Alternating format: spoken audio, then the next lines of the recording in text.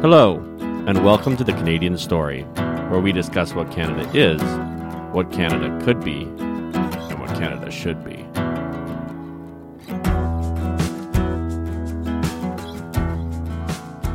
Hello, everyone. Welcome back to yet another episode of The Canadian Story. I would like to thank my good friend, long-lost cousin from another province very far away, Mr. Luke Mason, for getting up at 7 a.m. Pacific time to come on our show. So, Luke, thank you for being here. Oh, my pleasure, Zach. I'd get up at any time Pacific time to get on this show. Like I said on the last brief interlude I had on here, long-time listener, first-time caller. Thanks for having me. Long-time listener, second-time caller. Yeah, well, first and a half-time caller. First and a half. Okay, fair enough, fair enough. So because we are cousins, and because we are also cousins with Mr. David Parker, who is currently not here, I would be remiss to not take a moment to point out the fact that Mr. Luke Mason got up at 7 a.m. Pacific for this interview, but Mr. David Parker has failed to rise at 8 a.m. Mountain Time. And yeah, I just want to make that point, just for the fun of throwing him a little jab, you know? You know what? Finally, one time, David missed a podcast. Anyway, before we got rolling, Mr. Mason pointed out to me that there's a question that we don't often ask on the Canadian Story anymore, and he expressed his disappointment. So I'm going to ask Luke this question. Luke, what is something you love about our country, Canada? Yeah, I've been thinking about this. This feels a little bit unfair because I realized I'd ask you this, so I got to think about it a lot. Although, to be fair, it was one of the original shticks of the Canadian Story. So, yeah, back to your roots. That's a very Canadian thing. I would say, broadly speaking, there's two pillars of what I love about this country. And the first one, I think, is it's its natural beauty. So I live in Nelson, British Columbia, which is in the Kootenays. So if you can imagine in your mind's eye the part of the BC-Alberta border, the southeast part of it kind of doglegs east. So BC kind of cuts into Alberta in the southeast corner of it. And that like little nestled area of British Columbia is called the Kootenays. And that's where I live. And it's honestly just gorgeous here. Like we're in the Selkirk Mountains. There's lakes everywhere. It's such a underpopulated area. So like between Vancouver and Calgary, there's only Kelowna as a city with over 100,000 people. So it's, you know, you go on the hikes and you see the trees and the flowers and the animals, and we have a relatively smokeless summer this year from fires. So fingers crossed there. And I don't know, I didn't appreciate it enough growing up. And so when I traveled a bunch and came back here, I'm just kind of staggered at all the cool animals that sometimes just like, it can be scary, but like there's black bears that just kind of walk around Nelson sometime.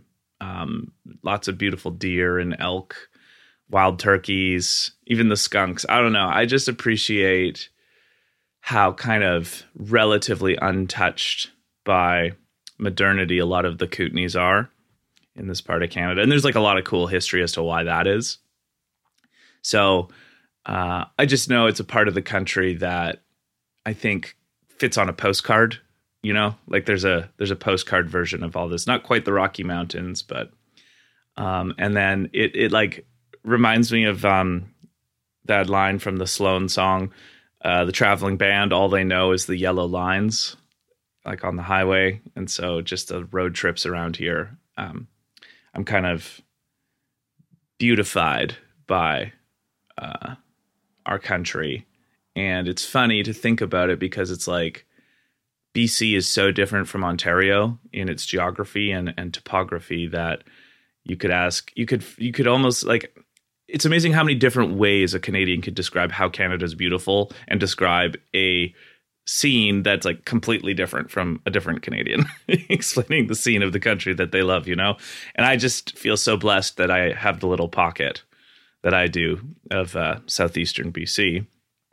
And the other part I love about Canada is actually a nice little segue into me bringing up the fact that, yes, David Parker and I, your co-host, is actually the co-host of a podcast we do together called Really True Fiction.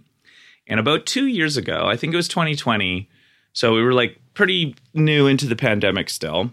It was July. We were recording on Canada Day, and it was we were doing Animal Farm by George Orwell. And I remember bringing up in that one that day, it was Canada Day, I was sitting on my front steps playing guitar. I was living in Calgary at the time. Really quickly, Luke, I just want to pause you. I want you to describe what Really True Fiction does so that people can connect the context. So this is a podcast David and I do together for a few years now. And the idea of Really True Fiction is that we talk about a famous work of fiction, whether it be a book, a movie, TV show, graphic novel. We've done a play, to talk about the real life philosophy, ideas, insights, wisdom, lessons, psychology, anything within it. So it's not like a review podcast, but it's kind of like a springboard to talk about what this classic work of fiction can do for real life. And I mean, we've done such a swath of entities. Like we've done Crime and Punishment and South Park. We've done Count of Monte Cristo and Superbad and amazing East of Eden and Rick and Morty and Atlas Shrugged, and like just lots of different things, right? We've done season 1 of Stranger Things, and we've done David Copperfield, the novel by Dickens. So we're omni-genre when it comes to, and omni-medium when it comes to that. So anyway, we were doing Animal Farm. And I was reflecting on, because when you do Animal Farm, when you talk about that book, you inevitably, it's the point of the novella, you start to think about things like freedom and place and how tyranny can be insidious. You just can't help it, right? It's in the fabric of that story. And so I was reflecting on the fact that day I was living in Calgary. I'd been playing guitar on my front stoop, and our next door neighbors were a biracial family. The mom was Filipino, the dad was white, and they have this like 9 or 10-year-old daughter who's a biracial child. And she was like all decked out in her Canada Day regalia, she's has face paint on with the Canada flag, and she was wearing Canada Day stuff. They were dancing, and we chatted for a bit, and they were going to go to the party and then see the fireworks later, right? So this was a little girl who was like so primed for the fun of Canada Day. And I mean, at the surface, that's really fun, like playing with the kids. But I was thinking about it, like Canada is a country that, and I will throw in the massive caveat of it's got a lot of sins and a lot of blood on its hands from the indigenous population that is kind of like sadly irreconcilable and really hard to know how to live with and how to move on. But that huge chunk aside, Canada was confederated by people who so did not look like this little girl, right? They were kind of middle-aged, crusty men, all white-skinned. But the whole point of the country is that the ideas that they enshrined in our country meant that whatever it is, 150 plus years later, this little girl who didn't look like these people and wasn't the same gender as them could still live in a country that she found worth celebrating and worth having face paint of, to put it kind of cheekily, we'll say. Mm-hmm.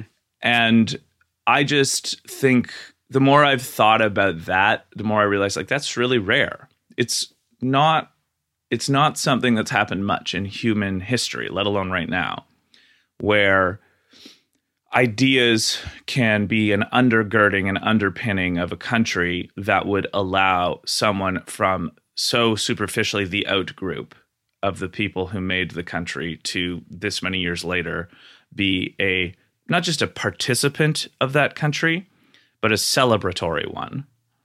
And I think that's something Canada, for all of its sins and all of its modern frustrations, I can't help but love that about this country, is that it can be, without putting too fine of a point on it, it is that kind of beacon on the hill for people all over the world. And my argument would be that the reason for that is, although notwithstanding some of the modern hits our reputation has taken because of our leadership, I still think the cultural ethos that undergirds our laws and customs is fundamentally pro-human, which allows people from the Philippines, for example, to come here and celebrate Canada Day with everybody else. And I think that that's really cool.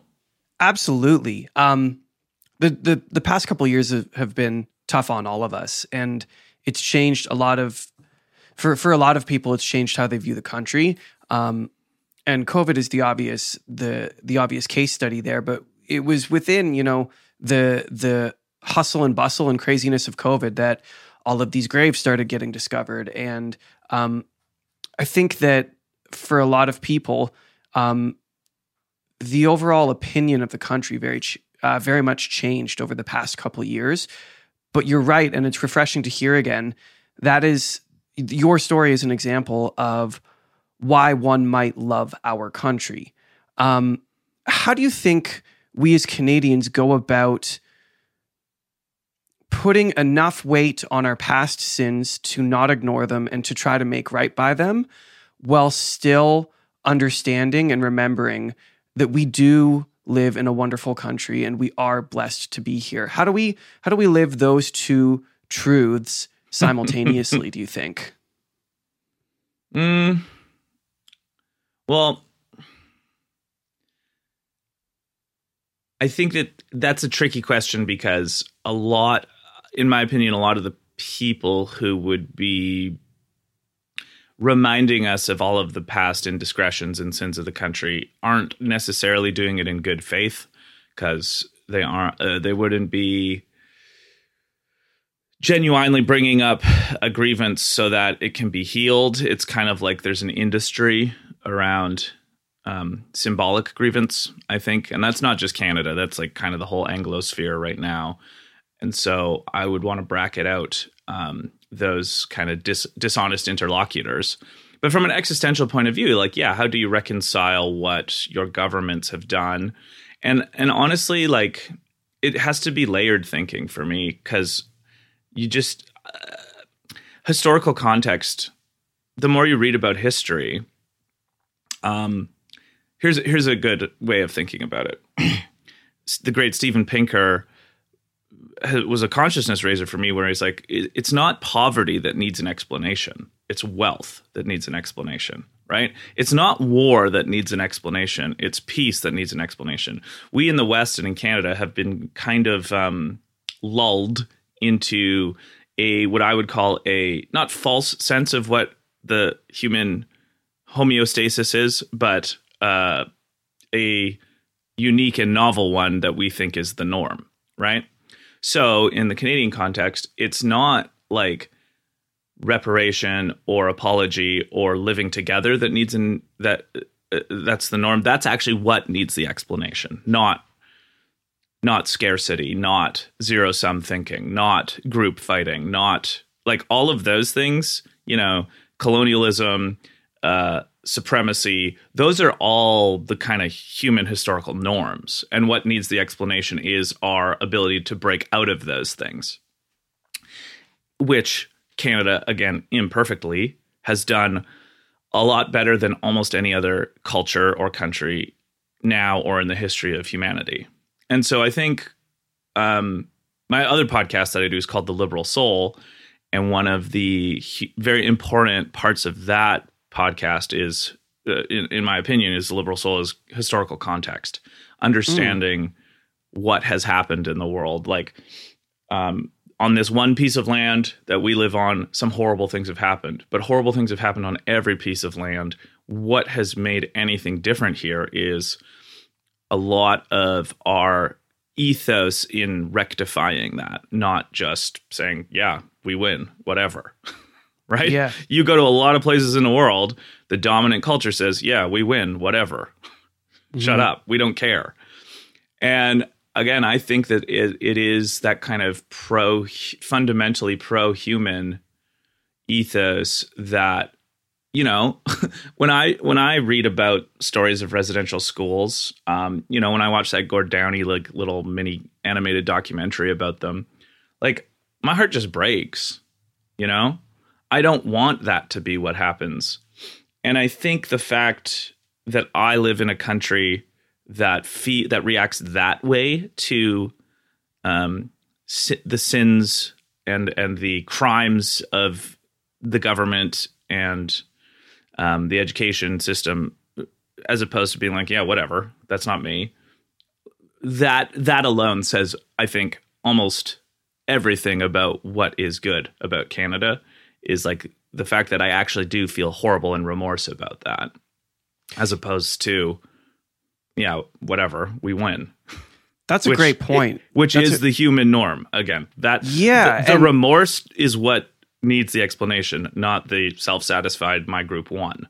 Yeah, that's an interesting thing to think about too, because not only is that like, so the what we consider to be norm, the feeling of guilt or the want to reconcile that, what you're saying is that's the new feeling, and not only is that the new feeling today, but that's really, as far as I can tell, with my very modest grasp on history, that's a new normal based on all of human history. If you look throughout human history, our history is a history of conquering and slavery, forced change of religion. I was just in Quebec City a few weeks ago, and I was fortunate enough to be staying at the Fairmont Hotel. And they have a cool, it's not very big, but cool, like it's in the basement. It's kind of museum-esque about some of the French history of that area of Canada, because it borders the Plains of Abraham, where that big battle happened. But what was interesting, and it's kind of interesting to think about in this context, I can't remember, it's maybe King Louis. I think he's a French guy that they were talking about. They had a huge poster of him, and I was reading kind of his history. And what he was famous for was conquering nations and quote unquote evangelizing them.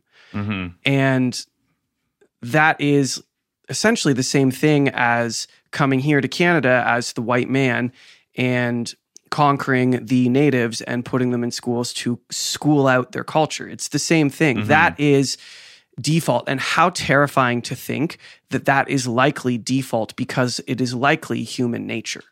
Yeah. And I mean, I think that's more or less correct. One of the great intellectual things that has stimulated my life over the last number of years is pragmatism. And one of the core tenets of pragmatism is don't take your words as seriously as they can sound. So human nature, yes, I think humans are by kind of default very tribal. We have a psychology that was evolved in a very different environment that modern humans find ourselves living in. So the othering of people who look or sound different than you is like human 101, right? Mm-hmm. So yes, to that extent, I agree. I think it's human nature. And I mean, like even a casual or cursory view of history or many parts of the world today show that in spades, you know? So, I mean, there are a million tangents to go on about all the places in the world that don't respect other types of humans, let's say, or other groups of humans nearly as much as Canada does. And I have noticed that people who comment on how Canada doesn't honor honor minorities enough don't have a lot to say about Saudi Arabia or Qatar or Iran. And honestly, like the charitable version of that to me is that they just don't know about it, right? It's more ignorance than malice. I always attribute more ignorance than malice to the world. But at some point, you know, take the concept of privilege, which I think is a philosophically robust concept. Like so many ideologues, the concept is applied when it's convenient for the ideologue and not as a thoroughgoing philosophical principle, because if it was, along with male or white or whatever wealth privilege, you would include geographical and historical privilege, where you're born and when you're born. Those are as equally, or I would say way more determinant of your level of privilege in the grand sphere of humanity. But for the most part, privilege is invoked as a wedge between groups of people and not as a intellectually integral thing to think about. Yeah. And so things like that. Privilege is used for shame, right? Mm-hmm. And you're right. The idea of privilege, 1, accurate, 2, maybe even helpful, but it is not helpful when it is used to shame. If we stopped thinking about, I'm a straight white man who grew up in Canada at a relatively good economic time. I am, in fact, privileged, but I don't take shame from that. That would be so unbelievably foolish. I think what's more constructive is to look at your privilege, understand that you have it, be thankful for it because it is an asset, and we can just be frank and call it that. And then ask yourself, how can I use the position I've been put in to help the person next to me?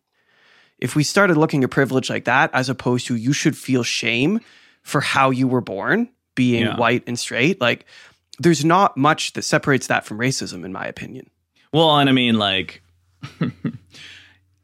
someone of a different skin color than me and myself, who were both born in 1987, let's say, in Canada, might not have exactly the same levels of privilege, but we have a much overlapping sense of anybody born in 1450 in France, right? So like, or today in Syria, if you're a woman, right?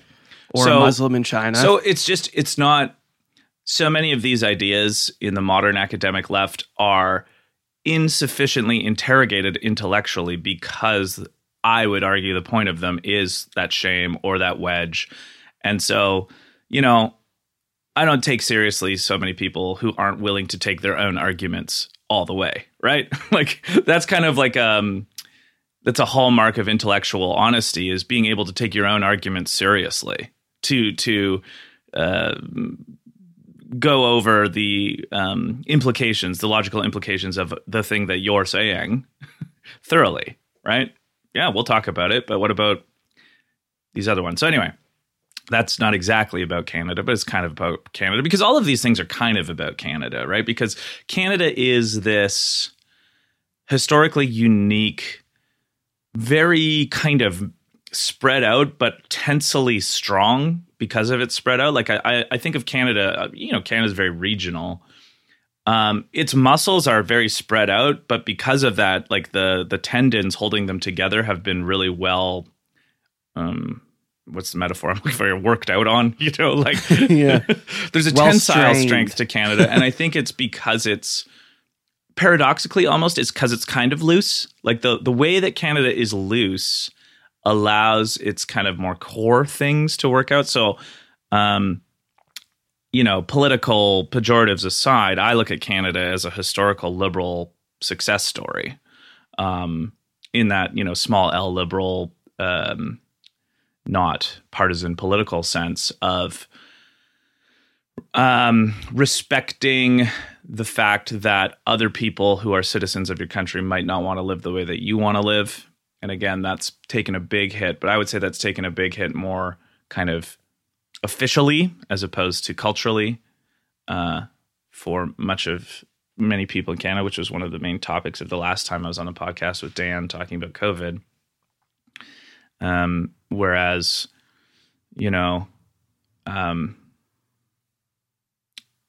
Canada is able to take all types.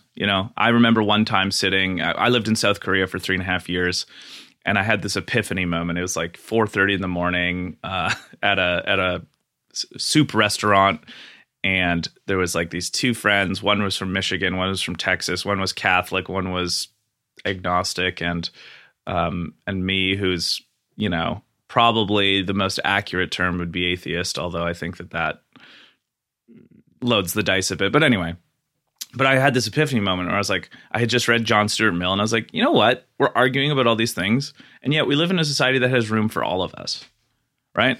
Like the fabric of the society that we live in actually takes all types.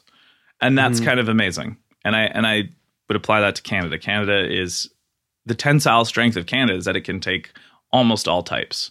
it is a pluralistic success story. Remember maybe even like 5 years ago, it's probably only 5 years ago, where Canada and Canadians used to take pride in the fact that we were, the metaphorical melting pot. Mm-hmm. Isn't it fascinating? Mosaic. A mosaic. America is the melting pot. I actually think a mosaic is a better metaphor for it, because there are so many different types of people and so many cultures and religions, and I love that about our country, because they are running into people who have entirely different experiences than you, and then learning about their experiences and finding ways in which their experience, although brought about by different situations, is actually very similar to yours. Mm-hmm. That's an incredibly fun thing to do. Why do you think we so rapidly switched from this celebration of Mosaic to this idea that this fixation on the fact that we have past sins? How did we graduate so quickly? What's your take on that? I mean, that's just speculation. I don't know. I think part of it is media and journalism has changed a lot in our adult lifetime. This is a big rabbit hole about why. I think one reason is that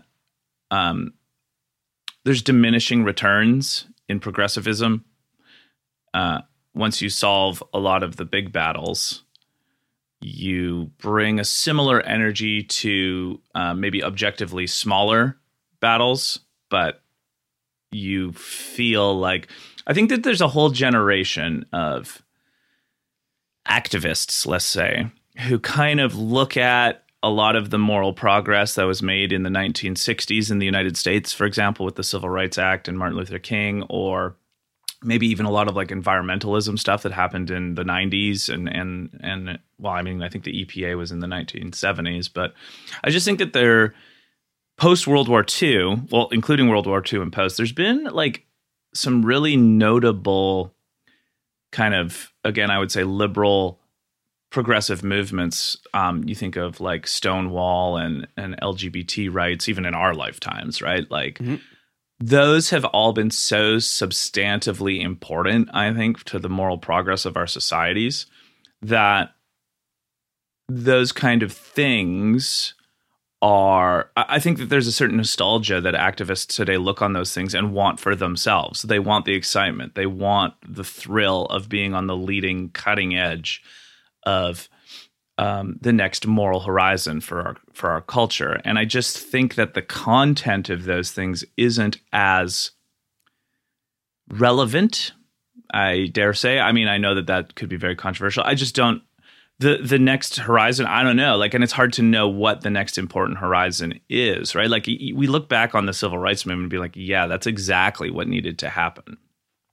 It's not as clear what exactly needs to happen right now for Canada to get better, right? Or a Western society to get better. I mean, like, and I say that literally, like, why isn't, we've got all this energy we have into the Pope visiting Canada, and I think that's, a newsworthy story, but like, how much do we know about any slave labor that goes into making our phones, right? That are ubiquitous in our culture. Like, how do we know the cobalt in our phones isn't from some child slave labor in Liberia or Sierra Leone? Do we know that? Like, and if, why isn't that like permeating some journalists, moral outrage, or, the fact that there are arguably more slaves today than there ever have been, even if it's not legal, right? Like, it's almost kind of like that symbolic, the fact that it was legal was what was important rather than like the slaves existed. Because obviously we had that today. And I just, that's a broader point of, I think a lot of activism is very symbolic based, like actually on the ground practically making things better for people beleaguered or victimized is a nice secondary thing to do if you can. But like, you want to, the journalist class, who I think is a more elite class now than it used to be, is just, it's not the business model to actually solve problems. And that's too bad, because I think media and government is not emblematic of the values of our country. And I want to just point out, I'm not sanguine about like the fact that it's the Liberal Party. Like it could easily be the Conservative Party of Canada that's also not advocating the values that I might want for my country. And in fact, I would say that has happened in my life, which is like a different topic. I think that conservatives are on the back foot culturally right now in Canada. I don't think that they have the hegemony anymore. But I think I'm old enough to remember the 90s when evangelical Christianity kind of did in culture. So my favorite TV show is South Park. And I think it's a great cultural bellwether because now all the calls for censorship of South Park are left of center, more woke type for the problematic or insensitive portrayals. But when it started in the late 90s, all the calls for censorship were conservative evangelical Christian for having a gay dog on the show or a gay character or the fact that they were like being violent or something like that. And even before that, like it wasn't left-wing people who had a problem with like Mortal Kombat or video games, right? So I put that out there to fully contextualize my opinions on this, is that I don't consider myself right or left-wing on any of these issues. I just, because I'm old enough to remember when censorship was a tactic. To me, censorship is always the tactic used by the people who have power, because unearthing new ideas can only disrupt the status quo, not promote it. So that's interesting. Okay. We've actually talked about this a number of times on the podcast, this idea of like the swing of censorship or the swing of like who is making all of the noise. Because you're right. Growing up, it was the evangelical kind of church. And if we were to generalize, probably a lot of those people were of a conservative ilk who would have problems with South Park. But you're right. By the way, South Park is an amazing show, but I don't think it's better than Rick and Morty. I just want to put that out there. Well, there's a longevity to it that I think has aided absolutely. It stood the test of time, one might say. But you're right.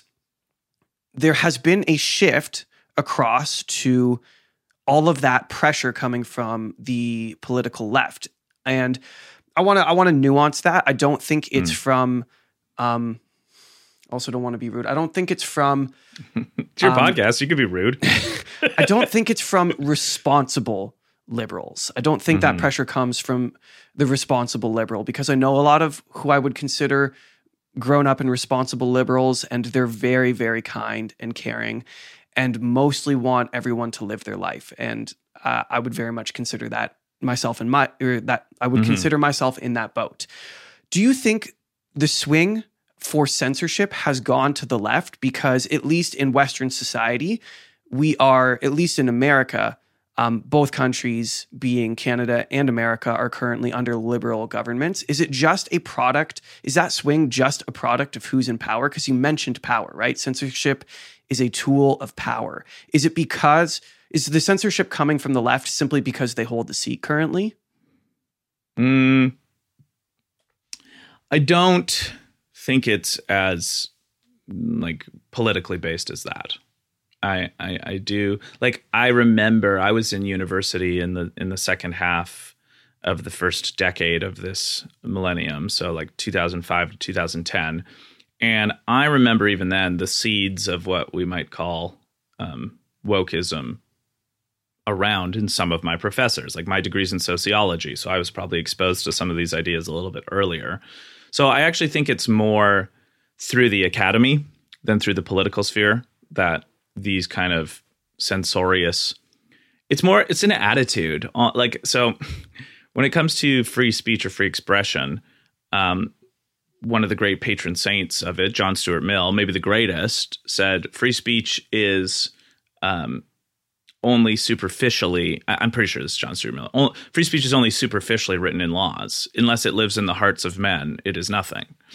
And so my whole approach to free expression is attitudinal, not as well as philosophic. I think it takes both to be integrated. And as you know, in the last year and a half, I've read a lot of books on classical liberalism and the philosophy of it because it's been really resonant in my life and something I've lived without knowing I was living it. And so I've become to articulate it more. And one of the most important books there I read was called 1,000 Small Sanities by the Canadian writer Adam Gopnik, the subtitle which is The Moral Adventure of Liberalism. And he makes a point in that book that I intuitively knew but never really articulated, which is that liberal societies are actually quite messy. They're not clean. Like authoritarian regimes are, say what you will about them, they are clean, they're ordered, they're structured. You watch those North Koreans march and there isn't any sloppiness. And if there is, you're gone kind of thing, right? Whereas like, these liberal democracies, we've got hippies, we've got used car salesmen, we've got eccentric people all over the board. And, not everyone's on time. And, the restaurants serve all different kinds of food and try to, get away with not paying their tax. Like it's not a clean cut type of society. And that is extended to, like the free speech. You're going to be exposed in a free society to lots of things that are not of your taste, right? Not of your palate. Dare I say, you find offensive. And Gopnik makes the point in the book, like, that is the cost of living in a liberal society. And you kind of just got to suck it up, right? Like, this is one element of liberalism I don't think is emphasized enough, is like the hard-nosed version of it. Like, again, this is controversial. If you lose an election, yeah, too bad. Suck it up. Do better next time, It's kind of like I don't know why that should be controversial, even though I acknowledge that it is. And so you apply that to the explosion of opinion, let's say, because of the internet in the last 2 decades. And it's like a warp speed version of the printing press. And I just think that most human beings are not well temperamented to being exposed to things they don't like. We're just not. It's not really in our psychology or our DNA to be okay with things we don't like. And it actually takes, again, I would submit, a very small L liberal education to really help people understand why it's better to put up with things you don't like for a more peaceful society on balance and a more free society on balance.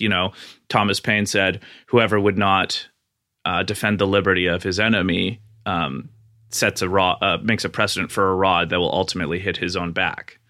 Yeah. These kind of things, right? Like, it's credibility. You defend free speech for people you don't like so that when it's your turn, they'll do the same, right? Like it. And so, obviously that's the ideal, and it doesn't always work out that way.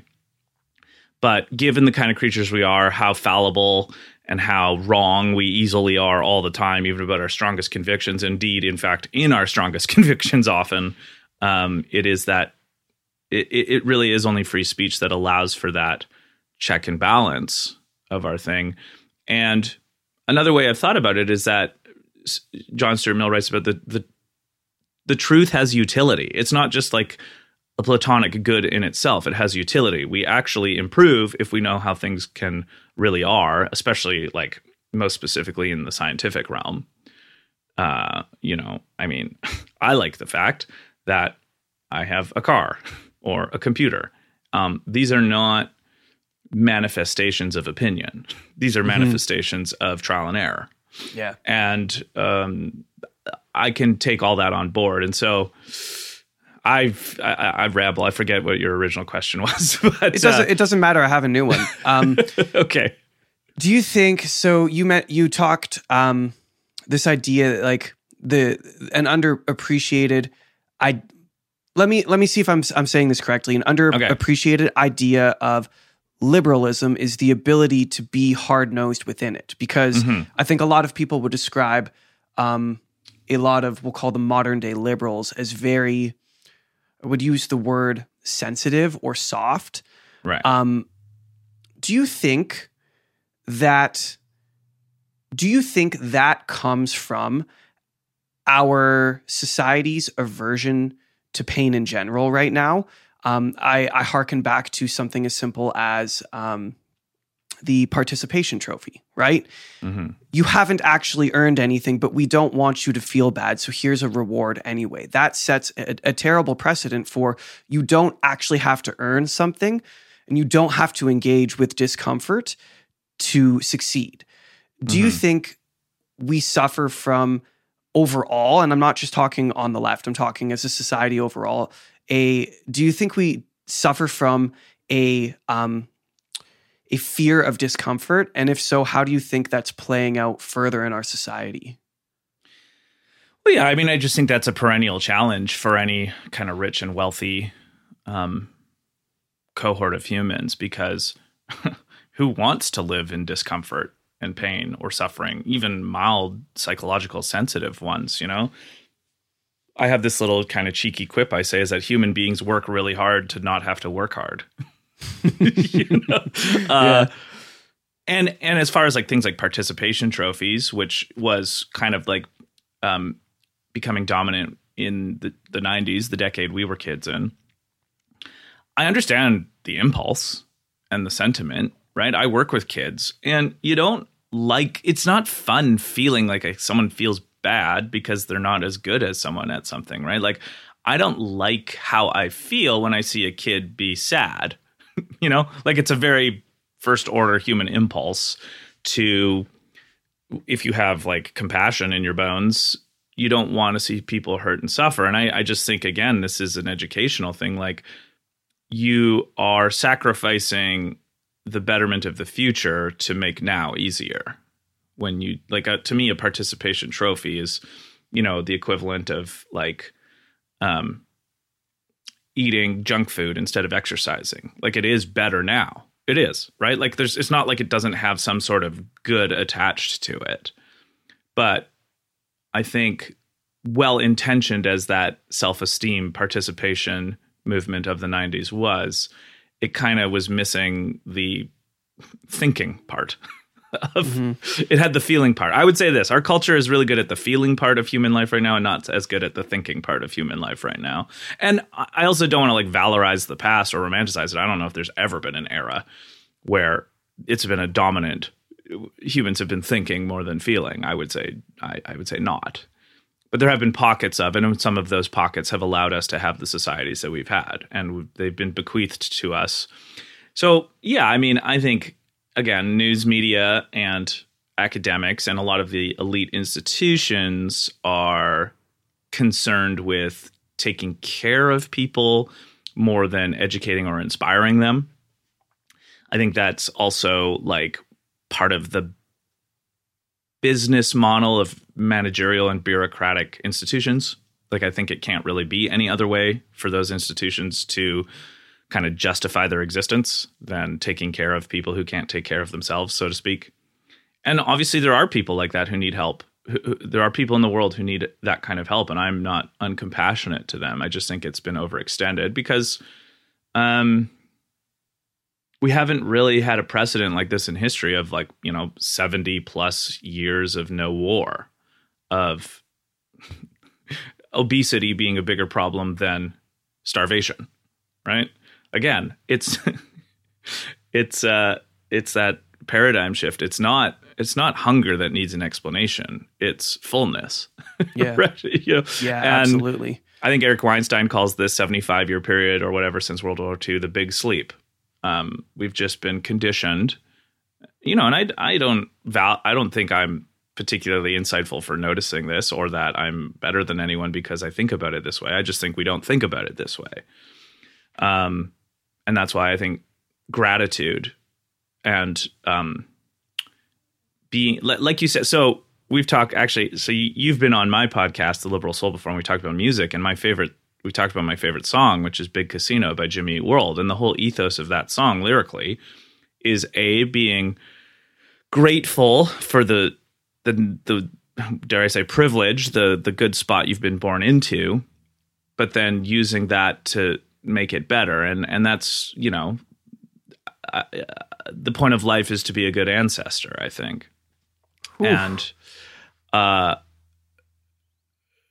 it's interesting. You know, I'm in my mid-30s now, and I feel finally at the point where it's like my turn to carry the baton for freedom, humanism, expression, literature. Not that I write, but like I talk about books a lot, and this isn't something we've really touched on much today. But like to me, fiction is a massive piece of the developing liberal society because it allows you to extend cognitive and emotional empathy to people who erstwhile would never be in your purview, right? Like Charles Dickens, to me, is, all of his personal foibles aside, which are not small, a huge beacon, a Promethean in liberal history because he shed light on what the underclass in the factories were living through, right? Like Gopnik says, progressives forget about the 20th century, but conservatives forget about the 19th. And just that underclass, but not in like a expose way, but in a novel, right? Like in a way that you can empathize with those people. So that's one of the reasons to me Dickens is imperishable as part of the liberal project, I would say. And then again, like I know that this can be kind of confusing because I use the word liberal in its more original intent. And that's not really how it's used. There's a different liberal than the Liberal Party. They're two different things. The Liberal Party, like, you know, who I would say, to make a word to differentiate, are more like progressive than liberal. I have a note here that illiberalism knows no side of the political aisle. It can be on both easily and often is because power is more enticing than giving up part of your share for someone else, which is kind of the deal of living in the cultures and societies that we do live in. But again, I refuse to cede the word. I think it has too much grandeur and has too much of a tradition for me to let it be applied to, you know, people who would venerate Castro, for example. Right. Sorry, not on my watch. That's not what that word means. It wasn't its original intent, and I refuse to cede it because I think it's too important as a concept. And I have spent the last year and a half really diving into like Karl Popper and George Orwell and John Stuart Mill and some of these great and modern people, Jonathan Haidt, Jonathan Rauch, like people who write really insightfully on our psychology and our philosophy around the liberal societies that we live in. You know, Canada being, I think, example one in a manifest sense. Yeah. Isn't fiction such a cool thing? Because the purpose of fiction is to use art and story to tell truth. And when you do it that way, you do it in a way that you can communicate truth without people getting caught up necessarily in some of the modern day catches that we all encounter, like which side of the political aisle you sit on or those sorts of things, you know? I love that you can use story and all the best stories. You can tell when a story is good because it stands the test of time, right? When you see books come out of the woodwork from hundreds of years ago, they have value because they've stuck around that long. And it's usually because they communicate some sort of truth that we aren't necessarily, as a society, thinking about, and it becomes challenging because you learn from it. Would you say that's an accurate representation? Well, yeah. I mean, that's totally a legitimate way to think about fiction, and I often do. You know, I think fiction is awesome because it can be many things. Like it can be moral experiment, like, and moral philosophy. You know, Crime and Punishment is so amazing because you can kind of feel like you can explore the psychology of a murderer without having to be a murderer, right? Like you can go experience that, you know, hundreds of pages of the disillusionment of Raskolnikov in Crime and Punishment without anyone actually getting hurt, right? So it's moral philosophy, it's moral experiments, it's psychological experiments. David likes to say narrative gets under your sense of ego and reason, and that's why it's a hearts and minds approach, right? Dickens wasn't lecturing the upper class per se in his novels. He was just exposing what the underclass was like and leaving the good-heartedness of people to themselves. And then that was quite insightful for that culture in that time, right? So it does a lot of things. It entertains, it inspires, it makes you think, it gives you lots of fodder to talk about, as has been proven. Dave and I have like 80 plus episodes on Really True Fiction about that. And yeah, I think it's like, to me, liberalism is a humanism, which means that you need art, because that's like, art is a fundamental expression of, you know, the human condition and people's place in it. This is one of the reasons I love liberalism, is that it's one of the only political philosophies I've ever come across that is like explicitly intent on existing so that we can go be non-political, so that we can go be artistic and existential and creative. And as Gopnik puts it, liberals love laws so they can go do things that are unlaw-like, and they love freedom so they can go discover what it is to be alive, right? And that's kind of my guiding ethos, is that all of these things are integrated, but politics exists to serve the private, human, existential lives of people, not the other way around. And fiction certainly contributes to that, none the least which because you understand people who are not like you. Understand people who are not like you. Yeah, that's awesome. So have you read, you mentioned Orwell. Have you read 1984? I'm sure you have. Yeah, I've read it, I don't know, maybe 5 times. I read it 2 years ago again as a potential episode on Really True Fiction. We'll do it someday. So it's kind of fresh in my mind. It's been a couple of years. Yeah. I don't know if it's just like I have this problem, and I consider it a problem when things become very popular.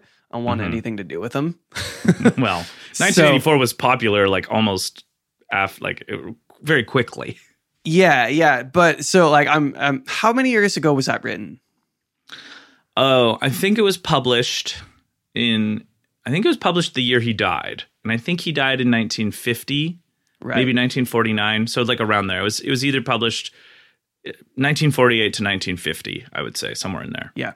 So obviously it was probably it had a wave of popularity back then, but everyone on we'll call it my side of the political aisle was going on about 1984, and I think for that reason I have purposely ignored it, because I just find it annoying when everyone's like, do this. Yeah. But would you say it's worth a read, and if so, why? Yeah. Oh, it's definitely worth a read. It's worth a read for all of the kind of like marquee reasons of insight into the psychology of tyranny, as well as the people who go along with it. There's some really thunderously insightful portrayals of people who, there's this element in the book called the 2-minute hate, where everyone has to stand up and say the political leader that they hate, and they yell and they scream, and like the narrator shows like just the vitriol and the excitement and the rabid energy that some people are showing to what they hate. And it's like all a facade. It's just to show that you are someone who will be like this. You know, it's very Soviet in that sense. But like, I would say, for all the reasons you should read it, to bolster a previous point I just made, Orwell is very tender in 1984 with the quiet things that no one ever really talks about that make up a lot of life. So a lot of the kind of minuscule existential things that are not important to the party, let's say. So like there's a great little passage of him watching a woman in her 40s hang up laundry. Something as simple as that. And he narrates the kind of like simple beauty of this hardworking woman who's taking care of her family and isn't conventionally attractive, but something in watching her go about her business and her work ethic impresses the protagonist in a kind of soft-spoken manner. And I think most people can relate to a quiet moment where we notice something in the world. And there's like a number of these things, whether it's like the flowers that he talks about in 1984, or, you know, what the clothes Julia's wearing, these kind of little things that are in between the grand political, you know, insights of the novel that, again, are, my point is that liberalism exists so that we can go notice the people who work hard and the flowers and the clothes and the music and the things that have nothing to do with politics that are actually what make life worth living. So that's actually, I think, one of the subconscious reasons people are drawn to 1984 is that Orwell actually notices a lot of those little things. Yeah, isn't it unfortunate? You know, as far as I can tell, we only get to do this thing once, and this thing being life, right? Mm-hmm. Isn't it unfortunate how much time we spend caught up in over the past couple years, certainly politics, but before that, in, you know, quote unquote, the grind, or, you know, always striving to get somewhere and yet forgetting to notice where we are and forgetting how much beauty is encapsulated in the very moment that we're in. It's unfortunate that our society favors the one, or praises the one, who is always preoccupied, you know? Mm-hmm. Yeah. Yeah, I mean, there's a difference between, I think, engaging in what you feel is a meaningful life project versus, like, what you say, the daily grind, or social comparison, let's say. I actually had this epiphany when I was thinking of going to be talking to you about this stuff, is like, I've talked a lot about, like, what are some of the personality traits of what I call the liberal soul, which is the name of the podcast, right?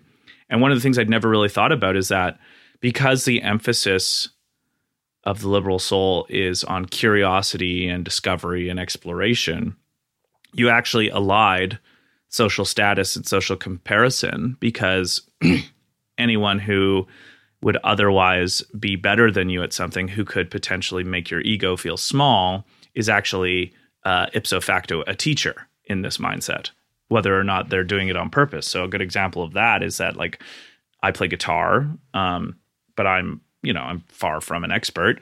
I'm a competent guitar player, but sometimes I'll go to an open mic night, pretty confident, and then you see someone who's just way better than me, right? Like, just way better than me at guitar. And, like, that's like moment 101 for my ego to kick in and feel diminished, or the comparative, right? Like, oh my gosh, I'm not as good as this person, so why am I even here, kind of thing. But when I've started adopting, this mindset of exploration and discovery, instead of feeling exposed or vulnerable by someone else's talent, I just noticed what kind of chords they're playing. What chord was that? How did they do that? What riff is that? Is that in the key of C?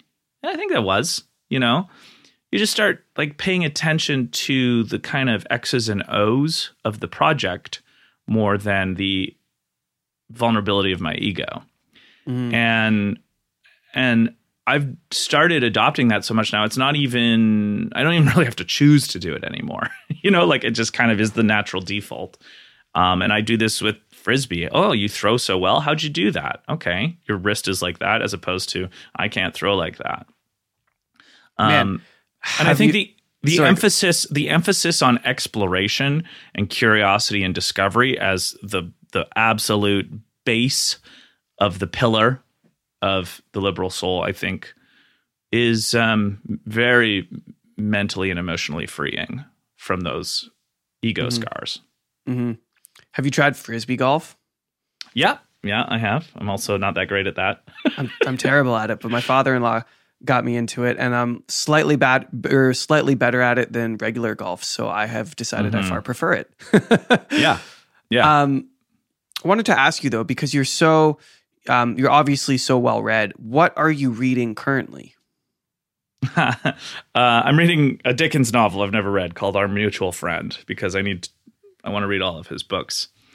But lately, I think the book that made the most impact on me, I actually did 2 episodes on. It's called The Constitution of Knowledge by the writer Jonathan Rauch. The subtitle is A Defense of Truth. And in that book, he argues that knowledge, or what in philosophy it's called epistemology, how we know what we know, is kind of more of an activity than it is a static reality. And he makes the point that he uses the term the reality-based community, kind of through trial and error and discussion, gets to decide what counts as knowledge.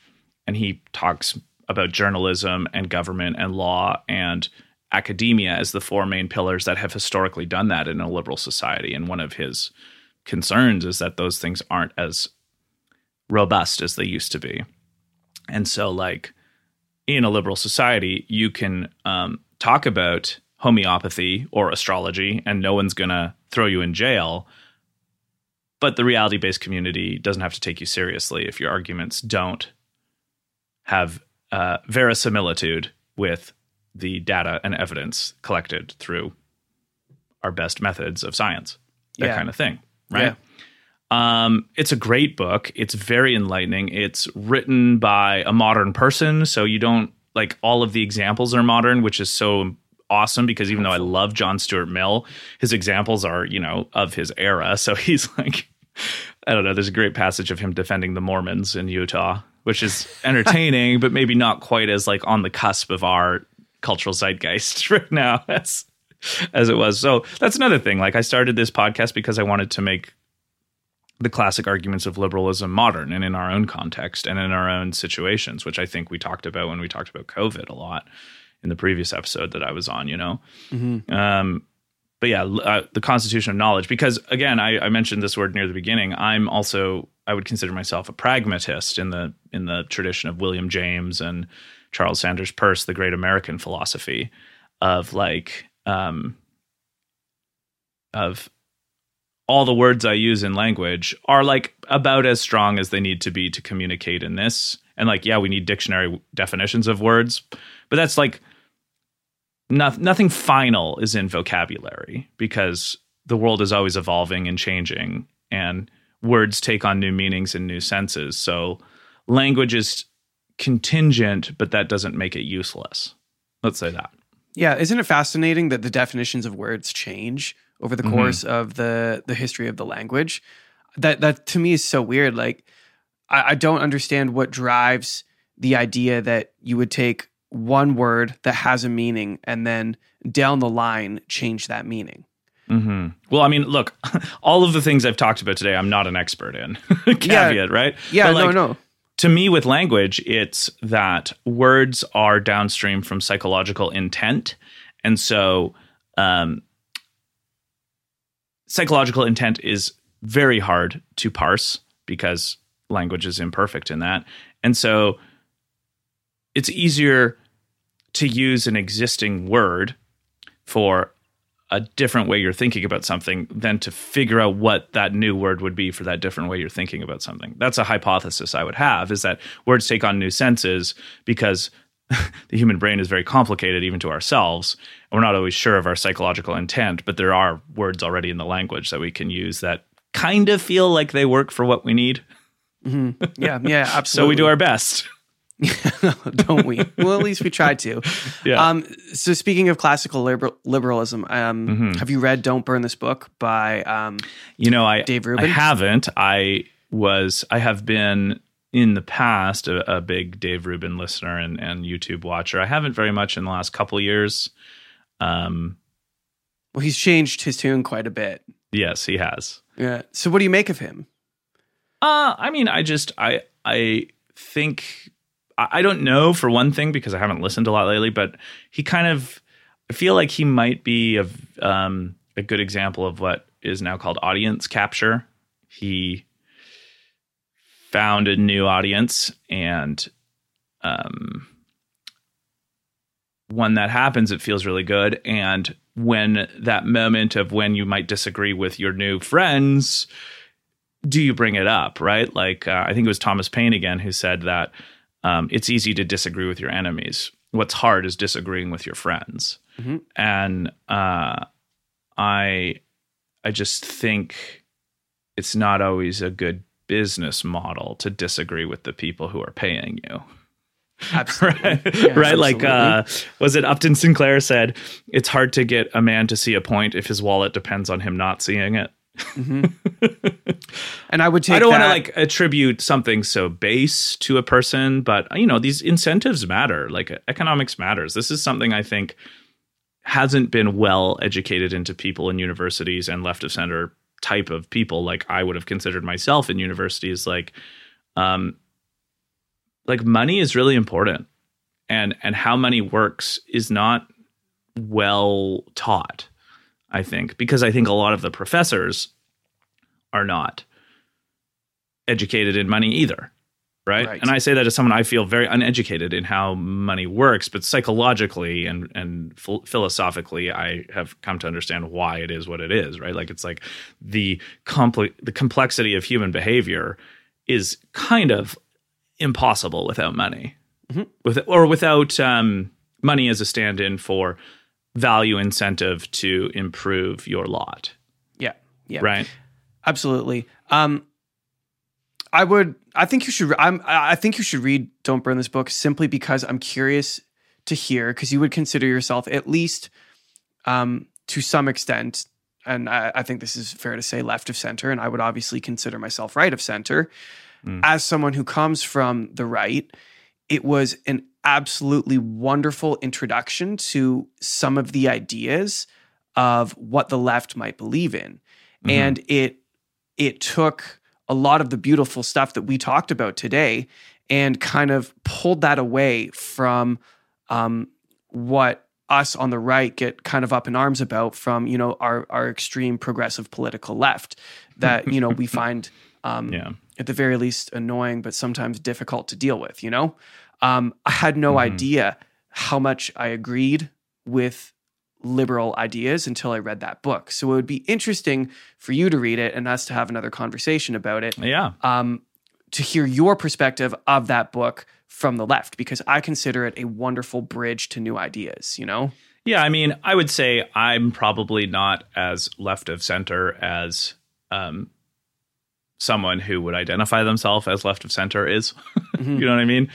I think I'm pretty actually low key on most political issues. I actually think that almost every political issue is made more difficult by making it high key, and very politicized and moralized. Yeah. But I mean, that would be fun to read that book, and maybe we could do like a crossover episode of The Liberal Soul and the Canadian Story. Absolutely. I think that'd be really fun. Yeah. I mean, I'm always up to do any book on these topics. I think something you kind of said making something a political issue just simply makes it more complicated. I absolutely believe that. And I wanted to take a moment to communicate an idea that I've been thinking about, because you also said you would consider yourself like quite a, less left of center than maybe what I might view you as or whatever. I think taking the idea that you make things more complicated by making them a political issue, and I'm speaking as a country, and maybe, and I guess in larger as a Western society, need to stop making political issues out of individuals. We need to stop looking at an individual for where they might sit on the political spectrum. And this is something that I've been highly guilty of, and I'm realizing the folly in my ways, and go back to judging people just on moral character, because left and right aren't prerequisites for morality. They're just simply catch-alls for certain trends of ideas. And really, that's kind of unimportant when you're judging people based on their individual morality. And so, I just kind of wanted to drop that in there and say that before we take off. But I do have one more question before we go. So we talked about what you love about Canada at the beginning of this podcast. I want you to look into the future, maybe the next 5 years, and speculate what direction you would like to see our country go, and maybe posit how we may begin going about that journey. What is What is a beautiful future of Canada to you? Well, ironically, given our saying of it shouldn't be political, one thing I'd like to see is a much more talented and robust opposition party in this country. I cannot believe how it seems to me, and I'm an outsider and I don't really know these things, but what could the Conservative Party of Canada more want as fodder for them to get elected? And why can't they do it? Like, what more does the Liberal Party of Canada and Trudeau have to do to make them the most slam dunk obvious choice for this country, and they still can't sell themselves to this country? I think they need some massive cohesion and PR work. So I'd like to see that happen for Canada. Not even to have them be the governing party, but just like a country is stronger if it has a strong opposition party. And I've been kind of blown away at how anemic the Conservative Party of Canada has seemed over the pandemic and a little bit before. So I'd like to see that for one thing. And maybe an additional political point is that I'd like to see the Liberal Party become a little bit more hard-nosed about its own leadership. This is one thing I haven't heard very much talked about, but like, for how long are the Liberal Party gonna like roll the dice on this Trudeau guy before he becomes a liability to their entire project? And I think that's something that probably is being talked a lot about now behind closed doors with the MPs of that party. But like, it's just like, I think that there's a lot of probably dissent within that party that gets squashed from the top. And I don't know how sustainable that will be either. So I'd like to see those two things I think are important for Canada politically. But for the future of the country, I guess this isn't a PSA exactly, but it's like one of the great things that I have commandeered from learning about liberalism is that problems never end. When you actually solve a problem, there will emerge new problems that you hadn't thought about, and then you have to solve those problems. So I think jettisoning the idea that we're ever going to reach some sort of good end of problem solving, all problems are solved, we did it, we became moral, and now we're moral kind of thing. Like, that's just, to me, the wrong paradigm to be operating in. It's that I think we need to be more okay with the fact that there's always going to be problems and get back to solving them versus that kind of symbolic thing that I talked about earlier of like thumping our chests at what a big problem, whatever, take X of Canadian history or Canadian problematic figures, whatever, right? Like, it's low cost to demonize the past. It's high cost to fix problems now and still being okay with the fact that there's going to be new ones. So I think that would be something I would hope for. And that's the pragmatist in me, is like, pragmatists say, what is the cash value of this idea? How is this going to help real people in the world? How do we, in Aristotelian terms, improve our eudaimonia, our good life, through these decisions, as opposed to a billboard or a commercial or, as they say, what's your brand? Mm-hmm. I am distasteful of all of these things. Mm-hmm. And I think that's what I'd like to see. And I'd actually, in a similar way, I would leave with this sentiment. And it's kind of like what we do in the meantime of when we're involved in these political and petty fights or improvements that we're trying to make in the world. And it's like, so when I did The Open Society and Its Enemies, I did a 4-part series. It's the book by Karl Popper, the great philosopher of science and liberalism. And he was quoting Pericles, who is kind of considered the grandest figure in Athenian democracy, like the longest lasting, most tolerant leader at the height of Athenian democracy. So he's kind of, and there's this great, I think it was Cicero wrote down this great speech that he made. And it's an awesome speech about kind of like really condensing a lot of liberal philosophy into a popular speech. But the line of it that stuck out with me the most is, we do not harass or get angry at our neighbor when they choose to go their own way. Like bragging about the temperament of people of Athens.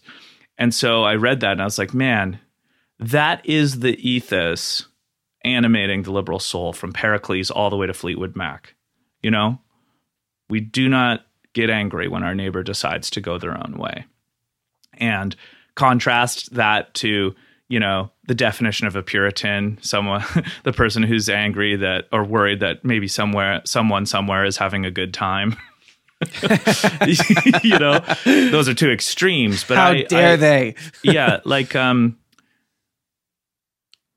inculcating in young people the attitude that we do not get butthurt when our neighbor chooses to go their own way, and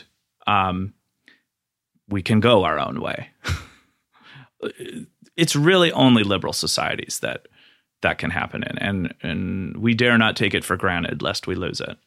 Mm-hmm. Yeah, absolutely. Well, Luke, thanks for being here. I appreciate your time. You mentioned 2 podcasts over the course of this little chat. Where do people find you? What are they called? Just one more time, and where do they find you? So, Really True Fiction is the one I do with David Parker, the otherwise host of this podcast on right now. And you can find that on all the podcasting apps of your choice: Apple Podcasts, Spotify, Amazon. If you're from India, you can listen on Ghana. And there's a Facebook group. You can send an email, reallytruefiction@gmail.com. If you search it, you can get the Libsyn link as well on the internet. And then the other one that I do, I'm the only host, but I have guests on regularly. And in fact, you can hear Zach Gerber as a guest on one of the episodes. It's called The Liberal Soul, which is an integrated and holistic take on what it is to be a liberally minded person in the world, which includes art and philosophy and politics and all of the above. And again, that's on all the major podcasting apps of your choice. There's a Facebook group you can follow on Twitter @LiberalSoul87. I post new episodes there. And the email's theliberalsoul87@gmail.com. And I mean, again, it's like, this is all a conversation. It's the Platonic dialogue, Socrates and Theaetetus. Let us meet here tomorrow, Theaetetus, to discuss it more. You know, the ongoing intelligent conversation is one of the most important high order pleasures in life. So I would love to hear from anyone about anything. Absolutely. Well, thanks, man. I appreciate you being here, and we look forward to having you back shortly to continue the conversation. Thanks for having me again. Thanks for first and a half time caller. All right. Thank you for listening to The Canadian Story. You can find us on Instagram and Twitter @TheCAD Story. That's the CAD Story. If you enjoy this podcast, please share it with your friends and family. Let's work together to remind Canadians how great our country is.